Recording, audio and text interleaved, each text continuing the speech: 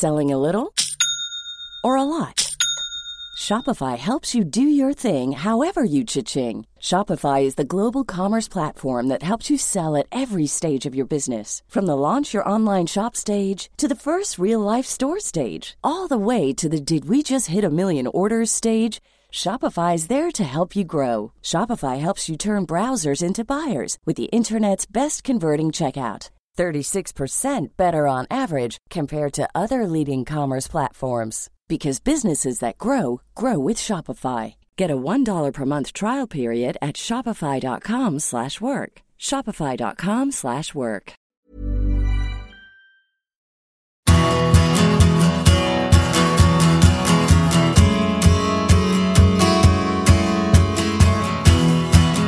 Hello and welcome to the Big Interview with Graham Hunter. This is our monthly Q&A show. I'm Neil White, and on the line from Spain we have Graham Hunter, the host of the Big Interview with Graham Hunter, and Pete Jensen from La Liga Television. Good morning, chaps. They are here to answer questions sent to us by our beloved socios, those listeners who support us at patreon.com/Graham Hunter. They get everything first, and they get to put their questions to the guys for the shows that we do like this every month. This is part one of a two-parter, and in this first part we are going to focus on the Champions League semi-finals, the first legs of which took place last week and the second legs of which, as you listen to this, are coming up very, very soon.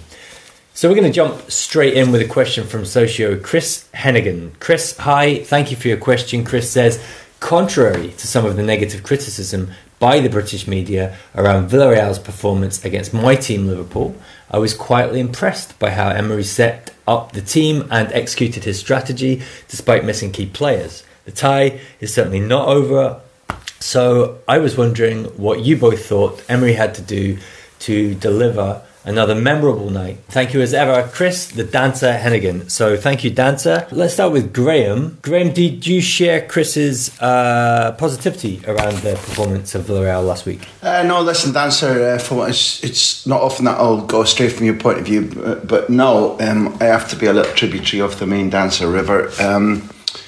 That wasn't a proper Villarreal performance, irrespective of the fact that under fire they showed bravery. And that's kind of mentioned in dispatches. It's a fact that what happened? Barcelona were beaten there 4-0.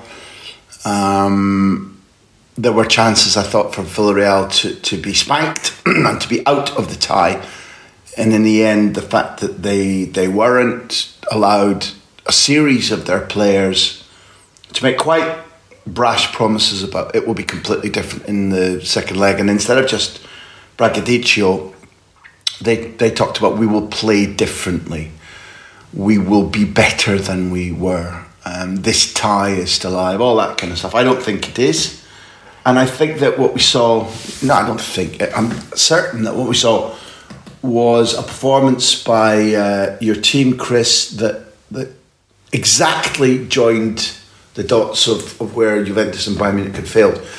When Villarreal went into those two ties, much as last season when they went into the Arsenal and Manchester United ties, their one main weapon, and to riff on a theme that we've had this morning already, before we recorded, was that they were really parsimonious with the ball. They didn't allow fear and surprise to overtake them because they didn't give the ball away. They were extremely clever in how they moved as a unit. Basculación, they call it here in Spain, which just means Scott Minto and Risa went challenged to explain Basculación, said it's shuffling across. Yet more language deficit between Spanish football and English football. But Basculación means that it's about equilibrium in the scales and the weights, so that if a team is trying to overload you move across, but everybody moves in unison, both laterally and vertically. And neither Juventus nor Bayern Munich in the two previous ties to Anfield, in almost any of the four matches of the two previous ties, had that tempest pace that meant that in Bavaria, Bayern Munich were on top, but they weren't creating clear-cut chances. They eventually only drew 1-1. And Villarreal were never out of the comfort zone.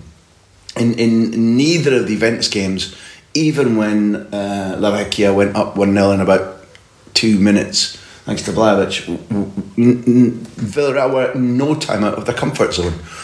So what I saw at Anfield personally, and it's time for Pete, who's usually got a more considered view than me, but what I saw at Villarreal was a team clinging on. Villarreal at Anfield was a team clinging on. I genuinely thought that the relentless pace at which Liverpool did things well, both when they were pressing Villarreal in the rare times they had the ball, and then when Liverpool themselves had the ball, it was distinctly different from the tests that Villarreal had passed against nominally, two sides that in theory should have been able to do the same to them as Liverpool did. So I thought that they weren't waving, they were drowning. I think that several of their players dropped their level a little bit.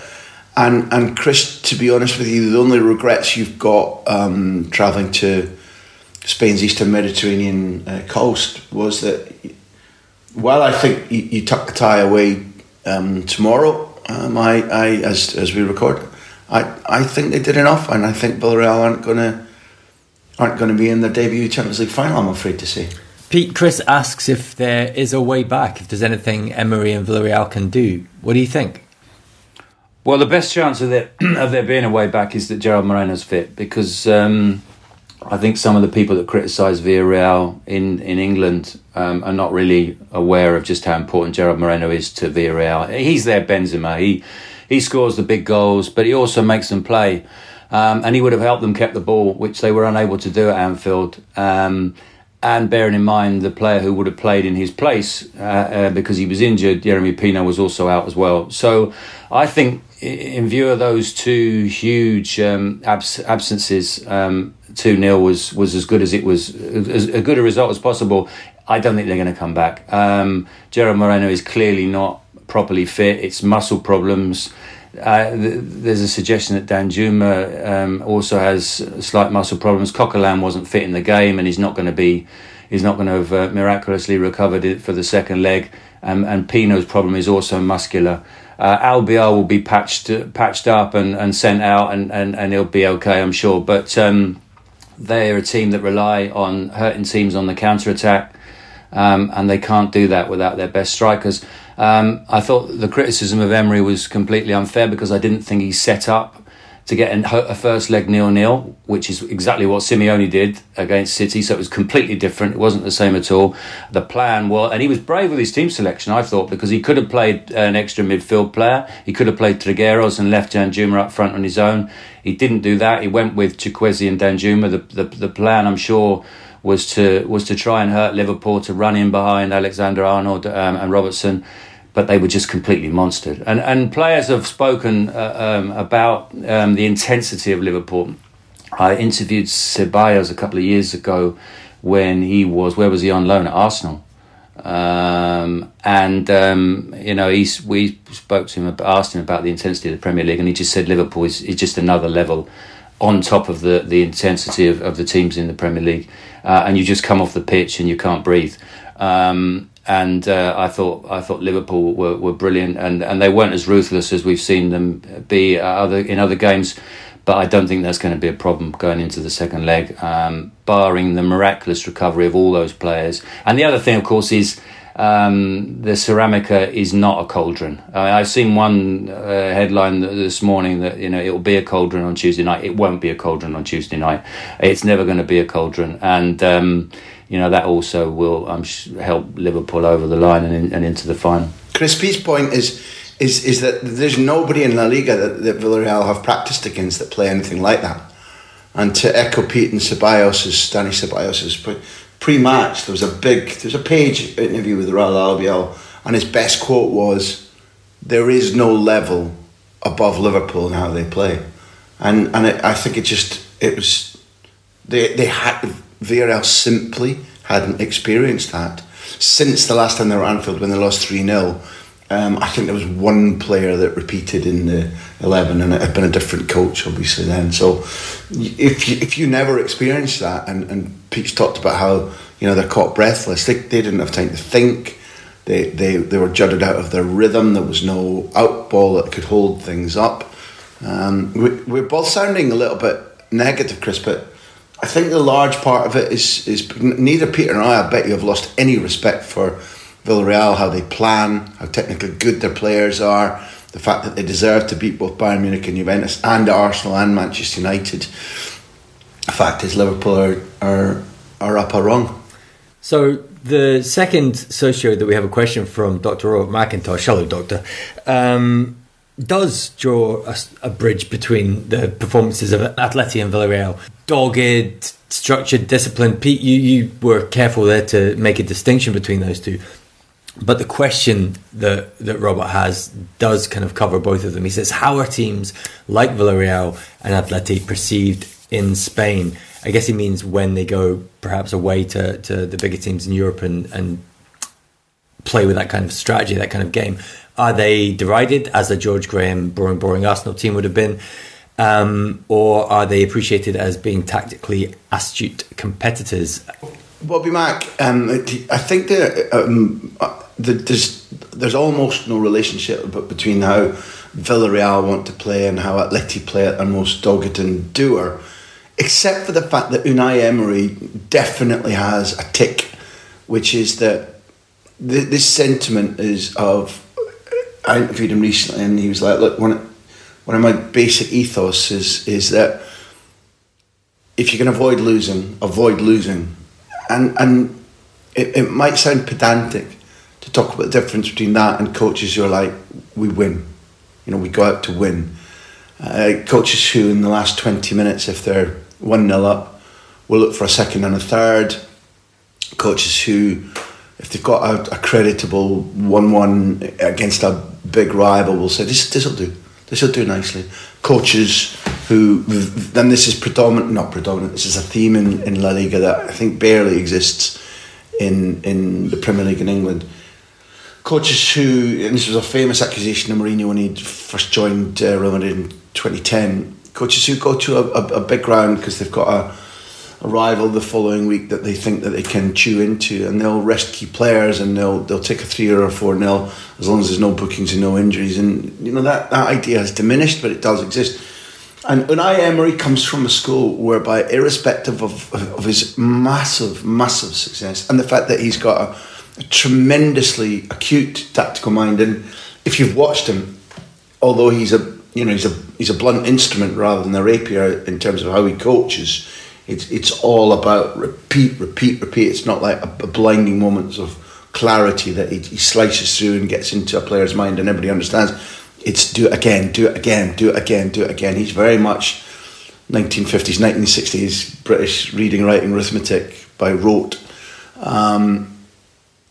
Not to deny any of that talent, he's quite a conservative coach, and therefore, when you saw Villarreal, and Pete and I are testifying, clinging on, their idea wasn't to go out and in any way replicate what Atleti did. The idea of Villarreal was to try and blunt Liverpool, to take the ball from them, to make them chase around, and to come away with a draw, goals or no goals, irrelevant to them now that the UEFA have mistakenly taken away their away goals, counting double in the event of a draw.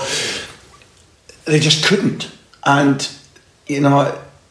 Robert, seeing as you mentioned that, I have to be really critical of Cholo Simeone. He came within, let's say 6 or 7 good minutes at the end of the second tie, whereby not only did they nearly score to take it in extra time, there was a spell of somewhere in the region of 10 to 15 minutes when Atleti not only had the upper hand in the second half, but they brought on Carrasco, brought on Correa, and they went front foot. And it was, listen, I'm always, apart from the dandies are playing, of the school of may the better team win, always. So I wasn't sort of pulling for Atleti. It wasn't, essential to me that they won, but they're so refreshing to watch when they go front foot. There's so much ability in that squad and in that team that, to accuse Cholo Simeone of mismanaging it would be wrong. But I think he's too comfortable. I think he's infected by the Arsene Wenger gene of it's a big trophy to be qualifying for the top 4. Last season they won it. They won it, and to some extent it was in a dearth of really elite competition. They won it. You can't strip that value away from them. They did it with parts of the game that were quite impressive, but there's been a real dilution of the Cholo Simeone value and effect, except for economically, where if he keeps taking them through the group and into a couple of knockout rounds, they'll be 75 million up on this season. Okay, gross costs to come off it, but the UEFA will pay them, I'll bet you, somewhere in the region of 75 million for this. That used to be the winner's share. And the people that employ him pay him the big money because they're willing to accept his sometimes idiosyncratic tactics, like playing Griezmann at right midfield in the second leg when you're only 1-0 down from the first leg, when you set up, to be a successful Maginot line. I didn't approve of it. I thought he got it wrong, and they're really, Robert was trying to draw a parallel between Villarreal and Atleti. The really big test for Simeone would come this season if they weren't to qualify top four, because it's his continuity is predicated on him raking in 70 plus million every year for them, and if he doesn't put them in a position to do that, I'd be really interested to find out what his contract says. Pete, Robert also mentions the sort of perception of those two teams at home, like just specifically on that quote that you mentioned from Dani Ceballos.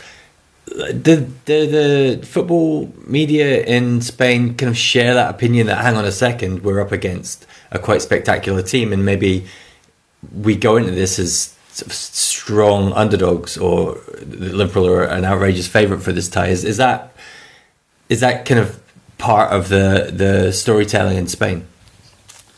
Well, in terms of the perception, first of all, no one thinks Villarreal are a negative side in Spain. They've scored more goals than anyone at home this season, apart from Real Madrid. So no one thinks that. Atletico Madrid, Simeone is criticised for being too negative. In their last 6 games, they've failed to score in 5 of them, which is just incredible when you think about the attacking quality that he has in his squad, and he has had this season. The incredible thing about the game against Man City was the way that it was perceived as being this sort of brave defeat, glorious, almost we deserve more. And you could accept that from the Atletico fans. Loyalty and defeat is a quality in a supporter, and the way that the reception that they gave the team at the end of the game was magnificent, despite the fact they'd gone out. But you couldn't understand it from the rest of Spain, and there were seasoned, respected commentators saying things like, well, they couldn't have done anything more. Well, they could have done much more. They could have crossed the halfway line in the first leg. Simeone set them up very similar to the way Jose Mourinho set Real Madrid up against Barcelona in the Champions League semi-final, when it was still obviously the away leg rule, the away goals rule. And he wanted a 0-0 in the first game, and he wanted to go with that, with the away goals in his favour, to the Camp Nou in the second leg. And it worked until Pepe kicks Dani Alves up in the air. Real Madrid go down to 10 men, and Messi scores twice. And if it doesn't work, you have to accept it, and you have to say, well, that was the decision we made tactically, and it didn't come off. And that was the story of the Man City Atletico Madrid game. They tried to draw the first leg 0-0. They didn't achieve that goal. And they tried to win the second leg by turning it on in the second half, and maybe getting 1-2 goals, in the second 45 minutes and in extra time if necessary. And it didn't work. Manchester City showed them how to get a 0-0 draw in the second leg. So the plan failed. I've got no problem with Simeone lining up the way he lines up, because it's been massively successful in the last decade. But when he says things like, well, we sort of had to do that because we're up against Manchester City. Hang on a minute. You've got Griezmann and João Felix, who would probably get in the Manchester City team, or would certainly be playing more often than not playing. You've got people like Marcus Llorente and maybe even Rodrigo de Paul, who, if they were Guardiola players, they'd be used regularly. So this is not a story of a team who wouldn't get a single player in the Manchester City 11. And after Real Madrid played against City, and obviously came away with the same margin, trailing by 1 goal, there were Atletico Madrid supporters saying, well, this justifies Simeone. No, it doesn't. It shows that if you attack City, you can score against them. And are you really saying you'd rather lose 1-0 than, was it 3-2 or 4-3? I can't remember. So in terms of the perception, I think he gets away with it. He gets away with this this narrative of, you know, we're the brave battling. We take it to the 94th minute of every game, and there's a huge deficit in the ideas they have going forward, and that is clear to see in the fact that, as I say, in their last 6 games, in 5 of them they haven't scored. We're going to move on now to a question from our sponsors at Bet365, who mentioned a player, Pete, that you've already mentioned on the show this morning. Did the Premier League sides miss a trick by not luring Arnaud Danjuma from Bournemouth after his season in the Championship? Could he be key for Villarreal's chances of getting back into the tie? Well, it sounds like the answer to the second part is no, if his muscle injury is as serious as you suggest it is, Pete. But just if we break it away from his impact in the second leg of the semi-final, and just get a little breakdown for people that haven't been following Villarreal of how he's done since his summer move. I think it was around 23 million euros from Bournemouth. A good bit of recruitment. I think he's in double figures for the season already. How has he been playing? He's been playing fantastically well. By the way, we're not writing him off to play tomorrow night. I mean, I'm just reading that he hasn't trained with the rest of the team this morning, along with Coquelin and Gerard Moreno and Albiol and Jeremy Pino. It may well be that he makes the game. Let's hope he does.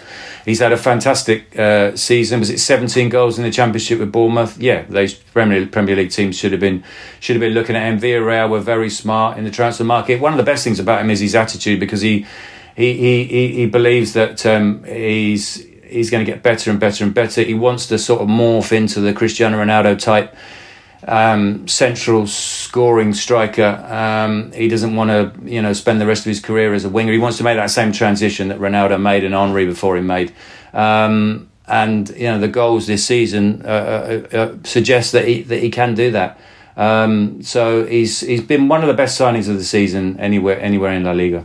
Graham, you wrote a fantastic column and recorded it as well for our listeners. I'm sure all of you have listened to that already, about Villarreal in general. And I guess this is a good example of how recruitment is part of their secret sauce.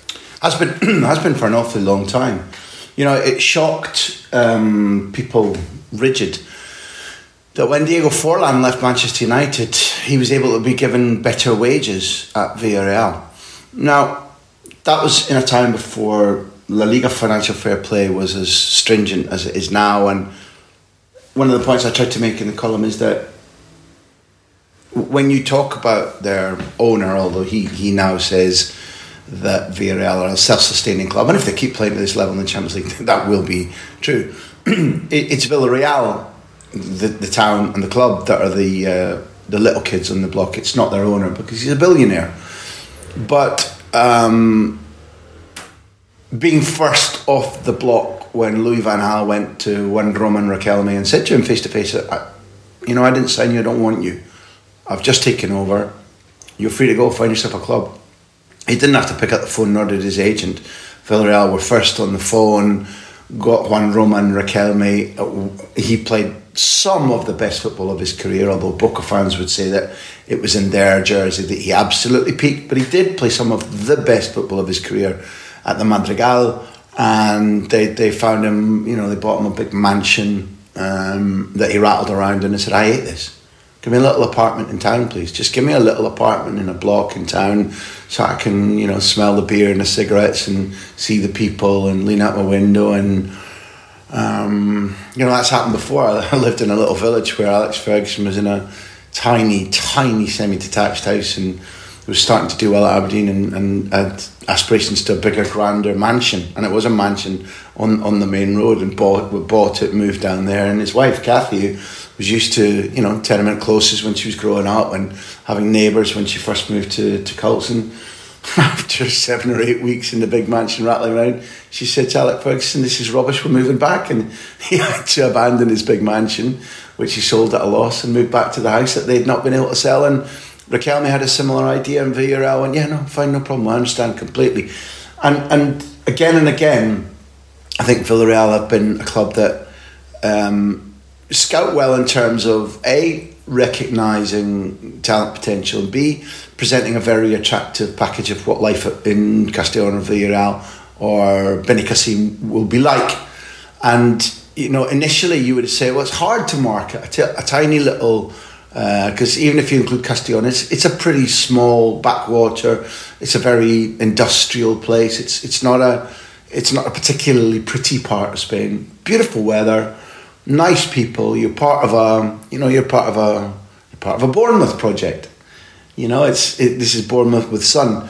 But what they do is they make sure, or they have successfully made sure so far across a couple of different eras. They've lost Llanesa who was the guy who persuaded Fernando Roig to buy in 1997. Currently has leukemia. Get well soon. His hard work rather than his talent spotting made a bedrock of contractual offers to players that were like, wow, yeah, we'll take this. And Fernando Roig's son. Also, Fernando is now the key man. He's the man that appointed Unai Emery, rather than his father, who's still the figurehead, who's still a big voice, still on the board, still only mid-70s. I think that they lost a technical secretary to, pretty sure, Mallorca. So they've had to keep renewing the means by which they are an elite scouting unit. And Danjuma looks to me like a player who they'll do well to keep another season if the price is right, because they're not quite like Sevilla where they're an automatic selling club. They do have, because of the Roig family billions, they do have the means to say to people, we'll make it worth your while staying, and they try to get ahead of the curve and usually manage it. Think of again why it was Villarreal that Robert Pires chose to go to after Arsenal, after losing that Champions League final. And having put Villarreal out, they are elite in terms of saying this will be a good footballing life for you and it will be a good life for your family too. They are elite in terms of that. But Danjuma is so good, he's playing so well for the national team as well, that they will get an offer whereby they will easily treble their money if they want to. This summer, I'm not convinced. But if he continues in this trajectory, by next summer, they'll have a massive decision about whether they vastly increase his contract, persuade him that trophies will come by staying, or whether they sell for easily 60 plus. It's time for a quick break. We'll be back very soon with more.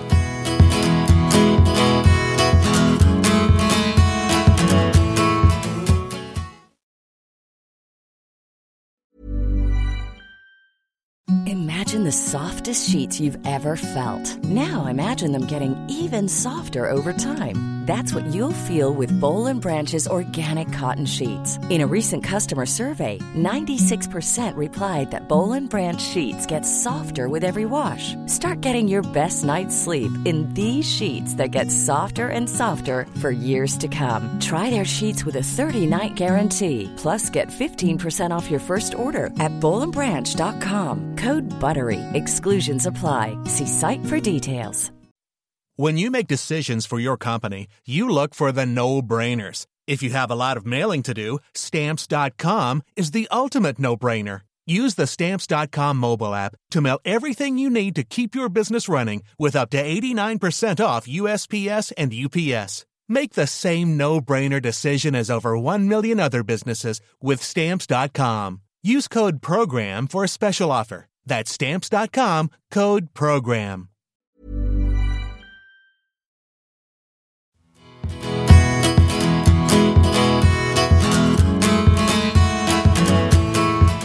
And we're back with a question from Socio Ian Body. Might be a quick one, this one. Now, who to go to for linguistic matters? Let's try Pete Jensen. What were Pep's motives for saying at the end of his post-match interview with Movistar that he hoped he hadn't been too arisco? Why did I say that in Italian? Was he hoping to antagonise the Madrid crowd for the return leg? And if so, why? Arisco, indeed. What does it mean? Arisco, wordreference.com. Unsociable, unfriendly, dour, fierce, gruff, or unfriendly. He doesn't have a great relationship with the Spanish media for three reasons, really. One, because he led Barcelona to so many trophies. Secondly, because what was the phrase once used against him, Graham, that he pisses cologne, or which basically, I suppose, is a sort of Spanish version of his shit doesn't smell, or whatever phrase you want to use. So they think that he looks down on the rest of football, which I think is very unfair. I think he always bends over backwards not to say that his style is necessarily superior. I think those that follow him, I think his disciples, don't do him any favours by suggesting exactly that all the time, and that works against him. The third reason is a political one, and we don't want to go down that rabbit hole, but I think he believes in an independent Catalonia, and that upsets a lot of people in Spain. So he's not hugely popular, and he did everything he could after the first leg not to say, really, 5-5-0, Simeone's tactics. And he just slipped in one word, didn't he? And it was the word prehistory. And he didn't say Simeone's tactics were prehistoric. He actually said, it's always been hard to beat teams that play two banks of five. It has been that way since prehistory. So the word was clearly in his mind. He was clearly trying not to say prehistoric, and he ended up saying prehistory. So that ran into the second leg. And he felt that the Spanish journalists were trying to take him down that road again of saying that his style is better than any other style. And he was very short and not particularly friendly, including in the post-match pitch-side interview with Ricardo Sierra, who's a top professional and by all accounts a nice guy. And didn't deserve probably the one-word answers that Pep was giving him. And while the press conference was going on, I was listening to Spanish radio, and the guy working for COPE, which is a Spanish radio station, is in the press conference, and he's being told by the presenter of the late night show, ask him why he's being so surly. And so when his question turn came, I think he was one of those who asked Guardiola, and I'm not sure if the Arisco thing was a response to that, or if he was then asked again. But they asked Guardiola, what's the problem? But the problem, they know what the problem is, and it's long term, and it is gonna, and they'll try and whip it up ahead of the second leg. They'll try and use that in Real Madrid's favour without any doubt. But they also, it's just a clinical explanation from Pete. I was in that press conference, and there was one, I think a written journalist who said to Guardiola about the comments after the first leg, and Guardiola just leaned in. Simon Heggie, his comms, or the division comms chief for the City Group, was there, and he leaned in and went, "Let me make it clear. All the stuff that you've represented me as saying, I didn't say. I was saying, just as Pete explained, it was like, it's been eternally difficult if you're playing against two banks of five men.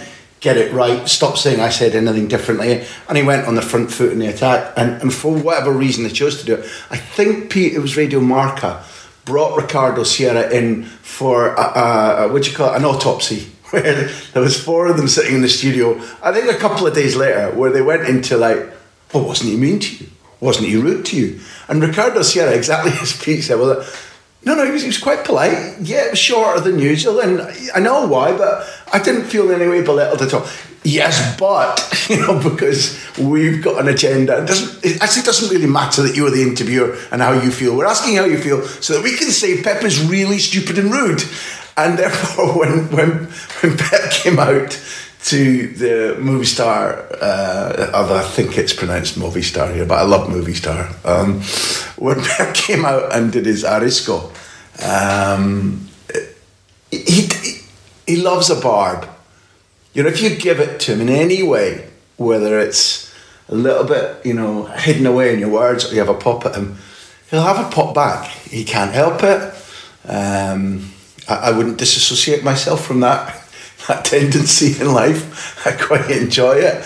And really, to be honest with you, given what we were used to, all three of us in the Scottish Premier League or in the Premier League, if you've made one of these belligerent British managers chippy, they'll have a right pop at you on or off mic or storm off. And Pep didn't do that, backing Pete's assertion that although he's a tough guy and an idiosyncratic guy who who sometimes his nearest and dearest feel the same as Movistar and Mark feel about him. And I have to close on Pete's thing about piss and cologne, which I hope doesn't get bleeped out, Neil. We're leaving this with you. I'm not as colloquially good in Spanish as Peter is, not nearly.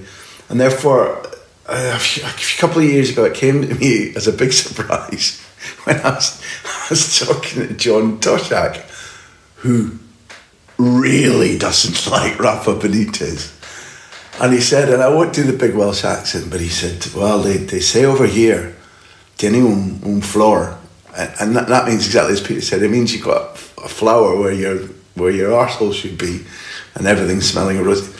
He doesn't have a flower, he's got a whole garden, he said, in terms of saying that Rafa was just lucky and nothing else. So, Spanish language, Let's close our show with Andy Cochran, a socio whose question is, as a Liverpool fan, this doesn't give me any joy to say, but it's going to be Madrid's Champions League again, isn't it? So let's use Andy's pessimism to close our Champions League semi-finals episodes by trying to come up with predictions. Graham, I know you always love this game, but let's make it more like analysis. What do the first legs tell us is likely to happen in the second legs? How about that? Make it a bit more scientific than just putting a pin on the donkey's tail. I thought Madrid, despite the fact that the two teams served us up, just a reminder of why we are obsessed by football. It was an extraordinary experience to watch it, and it's nice to see Jake LaMotta, Defiance, Raging Bull was a hit for reasons beyond the soundtrack, and Pesci and De Niro. You know, this whole he's on the ropes. The whole, you know, adventure industry in Hollywood is set up about our hero's down. It's so unfair. He's on the ropes. He's fighting back. And Madrid did that. They wrote their own Hollywood script about being, you know, about to be taken to the cleaners, and they come away with a 4-3. They defended as badly as they did in the Clásico that they lost 4-0 to Barcelona at home. They were beyond atrocious. They were slow, they were lazy. Alaba's attempt to close down the ball in for the you could have put a pensioner on and done better than that. He danced round Gabriel Jesus to the goal line. Gabriel Jesus could do the one thing that opened the goal up for him and turn the other way anti-clockwise. Danny Carvajal, that, you know, when City scored their fourth, I'm certain it was, when Zinchenko gets halved, as we used to say in Scottish football, by Cruz. Cruz and Carvajal and Militao and Courtois, which shocked me, kind of stop before the whistle's blown and go, well that's if it's not, you know. Nobody closed down. You know, there was a chance for Cruz and for Carvajal to close down Silva, and Courtois dropping his guard is the most unusual thing of all. So I thought that because of the glamour of the play, and because of the heroic fight back from Madrid side that could have been dead and buried, I think in Spain most analytical work missed the fact that they were absolutely atrocious. And if you accumulate, for my taste, this is why, you know, plucky underdogs in the FA Cup. I've never liked all this butcher baker candlestick maker. Look, they've got a draw at Norwich. Shit, I couldn't give two, you know, to beat. But like, no matter really, except in once in a million years exceptions, no matter how well the underdogs get battered and come back and sneak a win or whatever, they lose. They go out, you know, and Real Madrid have been utterly sincere. I want them to go into the final. You know, I always want Spanish clubs to win European trophies, always, unless they're playing the dandies. And I can still say that with a straight face. And yet the fact is, for what's 90 plus 60, Pete, is 150 minutes of the Paris tie. You know, they're not only embarrassed, but they're 2-0 down, and it should have been 4 or 5. And then Donnarumma and Benzema, blah blah, and just that was an astonishing night, and I was thrilled for them, thrilled. And they played really well at Stamford Bridge. But at 2-1, with Chelsea having got their spurs on and jumped on the horse, until Mondi throws in the third, it's going to be 2-2 or 3-2 Chelsea. In the second leg against Chelsea at home, they really could have been 6 down by the time Rodrigo makes it 3-1. They could have been. They go through. Hats off. But, they repeated a pattern against City, which is playing in a way that allows the opposition to have lots of fun near your goal. So, I hate myself for saying it because it's Madrid and because it's the Bernabeu, but I'm afraid, I'm sorry, no, I don't think it's a heartbreaker, and the one thing I'll say is that City didn't like the last 25 minutes at Leti. But can Madrid play like that for 90 minutes? I hate this act. I'm struggling to say it out loud, but I think it's City-Liverpool in Paris. I think. Come on, Madrid. Pete, why don't you take the other tie? We've covered it a little bit, and I don't think either of you have that much optimism about a Villarreal comeback. Get him, Neil, get him in to tell me I'm talking garbage about the tie I've just talked about. If you've got a superior brain, unleash it. Unleash that, man. The amazing thing about the first leg was Ancelotti set Madrid up as if they were playing Celta Vigo. I mean, they were 4-3-3, and they were getting absolutely butchered. And you could see it being 5 before half time. And in fairness to him, he then changed it. And I thought it went more 4-4-1-1, and Modric was behind Benzema, and Vinicius and Rodrigo had to be wide midfielders, which is not their strength. And so City stayed on top, right until the latter stages of the second half. I'm sorry, but I'm going to have to agree with Graham. If not for that incredible Vinicius goal, which not enough has been said about, because the tie threw up so many other things. If not for that, and Laporte putting his hand up in the air, it would already be all over. And there'll be all the pre-match, there'll be 2 hours before kick-off outside the stadium to welcome the team bus, which then trundles through with blacked up windows so no one can see out or in anyway, or no one can see in anyway. The atmosphere will be great, but City have got enough about them to ride that through. No one has won more games at the Bernabeu as a coach than Guardiola, as a visiting coach than Guardiola. So I'm afraid I go along with Graham, and I want Madrid to get there as well, because not a fan of finals between teams from the same league, with possible exception of the Madrid derby when that becomes a Champions League final. Always seems to be decent. The other tie, we've already said it's going to take a Gerard Moreno-inspired miracle. I just hope they give a good account of themselves, Villarreal. I hope they entertain. I hope they shut a few people up who suggested that they're a nasty, negative, boring side. Which brings us to the end of our first question and answer show for this month, dealing with the Champions League. We'll be back very soon with your questions concerning the rest of Spanish football. For now, thank you to the socios that sent in questions. If you'd like to be one of them, then you can join our merry gang at patreon.com/Graham Hunter. Thank you, Pete Jensen. Thank you, Graham Hunter. And goodbye.